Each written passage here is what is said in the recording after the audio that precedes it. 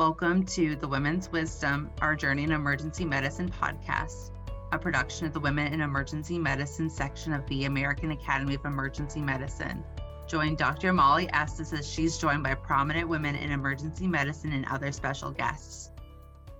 Hello, everyone, and welcome to our next episode of the Women in Emergency Medicine Women's Wisdom podcast. My name is Molly Estes. I hail from Loma Linda University in Southern California.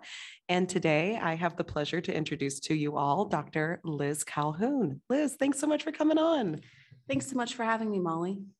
So Liz and I work together a lot for different things in AAEM, not the least of which is the Women in Emergency Medicine section of AAEM. Liz, how did you first become involved in all of this? Well, like most of us, I got pulled in by Lois Swisher. I was one of her residents, and before we'd even officially met, when I was a first-year resident, she came to one of our resident journal club dinners and came up and started talking to me. And I'm like, who is this woman that I've literally never met before, because we never worked with Lois until we were second years. And within minutes, she had encouraged me to run for the Delaware Valley AEM as the RSA representative, and, you know, got me into the Philadelphia She Emergency dinner the next week. And like Lois does, she just pulls you in, assigns you a job, and doesn't let you go. So that's how I got started. From 0 to 100 in exactly Swisher minutes. Yes. That is exactly it. Isn't it crazy how we meet certain mentors in our lives and it just all of a sudden happens like that? Yeah. And ever since then, Lois has gotten me involved. And so when she became chair of the what is now section, as we were transitioning from a committee to a section, she said, I need you, you're doing this. And ever since then, I have been intimately involved with the Women in EM section. That's so fantastic. I love to hear how everybody's story and their journey, and especially the first little bit of time that we come out of our training and even during training, everything really does develop organically like that. I remember being a resident and having people tell me, oh, well, I didn't really have a plan on how I got here. It just kind of happened one hop, skip, and a jump at a time. And now I find myself saying the exact same thing. It's all about the people you meet and whose paths you cross with. And in Lois's case, I'm very happy that she kept up the connection, because though I was one of Lois's residents, I also was not. Oh, yes. Do tell us about that part of your journey. Yeah. So unfortunately, if you've heard anything in the news in the past few years, you've probably heard me talk about this at Cord or interviewing for different magazines about this, but I was one of the 46 displaced residents from the EM program when Hahnemann closed in July of 2019. It was hard for all of us, and each year had an equally hard time, whether you'd been there for literally 3 days before the hospital closed or you were starting your third year. And you know, very fortunately for all of us, we all got placed very easily, and the whole EM community really stepped up. But it's tough, and it's amazing how much it sort of resonated into the rest of my life.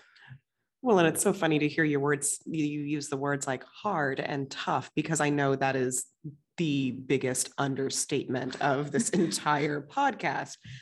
That must have been devastating. It was, and it's impossible to tell how much that it really impacted everything that's happened since then. It takes a lot of resilience to kind of be torn away from something that you were expected to have. You know, at the same time, when I should have been looking for my first grown-up attending job, I was looking to make sure that I was going to finish residency. And, you know, all of us were. I didn't realize how much kind of resilience and self-care you need to get through something like that. I was very fortunate. I matched to Temple. Temple took myself and actually 2 other residents on. And, you know, the upside to all this is that now I have 2 resident families. And it's nice, you know, when you get here to AEM, since, you know, Temple always has such a large presence, you're like, oh, these are my people. But then I have, you know, my old people too. I got 2 residency classes instead of 1. So there's a big upside. 2 reunion dinners instead of just 1. That sounds like a definite plus to me. Yes. And we all need more people, but I love how you mention how it took a lot more self-care and resiliency than what you had anticipated. What what was your path to realizing what self-care you did need, and how did you go about finding that? Well, I found myself getting kind of sad and frustrated. A lot of the things that I'd taken for granted, like, being able to hang out with your friends at weekday conferences, or knowing what everyone's schedule is. You can say, hey, let's all meet up after a shift. When I realized that was gone, it was strikingly lonely. We were so used to doing everything with certain people, and then residency ends at some point and you lose that family anyway. But to lose it early, I realized that I missed a lot of the connections that I had, and I had to put in a lot of effort into keeping them up. And I forgot how important it is to keep up with connections at all times. And then just with the stress of being in a new and an uncomfortable environment, I didn't realize initially how much physical and emotional stress that was putting myself into. At the Drexel Hahnemann program, we actually worked in we had 4 different hospitals. And when you were an intern, you worked at Hahnemann. And when you were a second and third year, you worked at Miz and Fitz. And they had different sets of attendings. So for the 3rd year in a row, I'm going to a new set of hospitals, working with a new set of attendings. And a part of me is like, oh, well, this is just what I expect. This is what I'm used to. But the circumstances surrounding it were different. And the mental load of that stress that it put me under, I didn't realize it right away. It must have been exhausting, feeling constantly like the new kid on the block. Yeah. And then going into a new attending hood too, that kind of carried over to that too, where all of a sudden I'm in new shoes again. And it made me realize how much I have to prioritize taking time for myself, taking days off. One of the best things I ever did for myself, sounds stupid, but I set aside a day where I answer all non-urgent emails. And if you got your email on a Wednesday and my day is Tuesday, then too bad. It's probably going to wait until next week if it's not emergent. Oh my gosh, I love that. I need to start doing that. It took a long time for me to realize that small little changes like that were what was keeping me sane. When everything is falling down around you and you don't have a lot of control, sometimes controlling the little things can make your life so much easier. And it's important to realize that, especially with our busy schedules, it sounds dumb, but one of the things that I've learned to do is to schedule myself a day off, which is probably testament that I'm living my life a little bit too busy. But how many of us actually have a balanced life? Probably not many. But being purposeful about prioritizing those things that you need in yourself actually becomes, like you said, very essential to continuing to function. Yeah. And it takes a lot of self-awareness to realize exactly what is best for you and what you need to function, but it's important. And it may not be the same things that it was when you started. I swore up and down when I left residency that I would never become a nocturnist. And guess what? I'm going to half nights starting in July. Oh my gosh.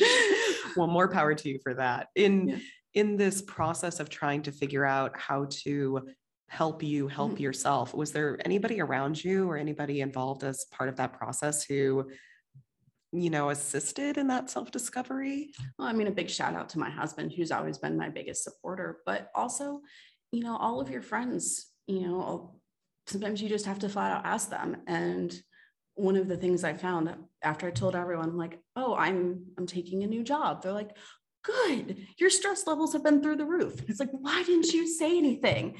I think we're terrible at being each other's best friends and advocates, but everyone around you knows you very well. Ask them, say, am I happy? Do you think I could do something differently?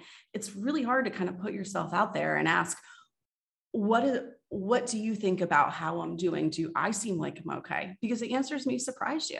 Ooh, I really like that. So do you think that I am happy? Do I seem happy to you?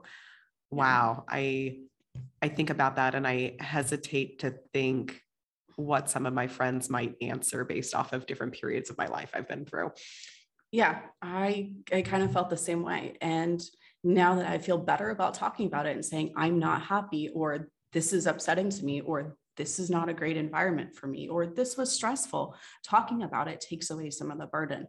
And I realized that I could have had a better support network, one that I already had, if I just opened myself up just a tiny bit more outside of my comfort zone. Well, and speaking of that, slight transition in your early training process. As you mentioned, you're going into another life transition right now too. Tell us about that. Yeah. So I decided to take on a new job. They say that the statistic is pretty high. It's like 80% or something crazy like that. Don't quote me on that, but that most people do not stay at their first jobs. It's very true. And I love the people that I work with. I actually found some great new friends who I will keep with me for a very, very long time. But it wasn't the right environment for me. And admitting that I needed to make some changes was really, really hard. You know, there's a lot of things that we think about when we take a job. What are the hours like? What is the money like? You know, what is the commute like? But I don't think we prioritize the right things enough. And that's why I ended up taking a job that I would never take. I never wanted to be a nocturnist, but I'm going to actually I'm taking Lois's job, to be perfectly honest.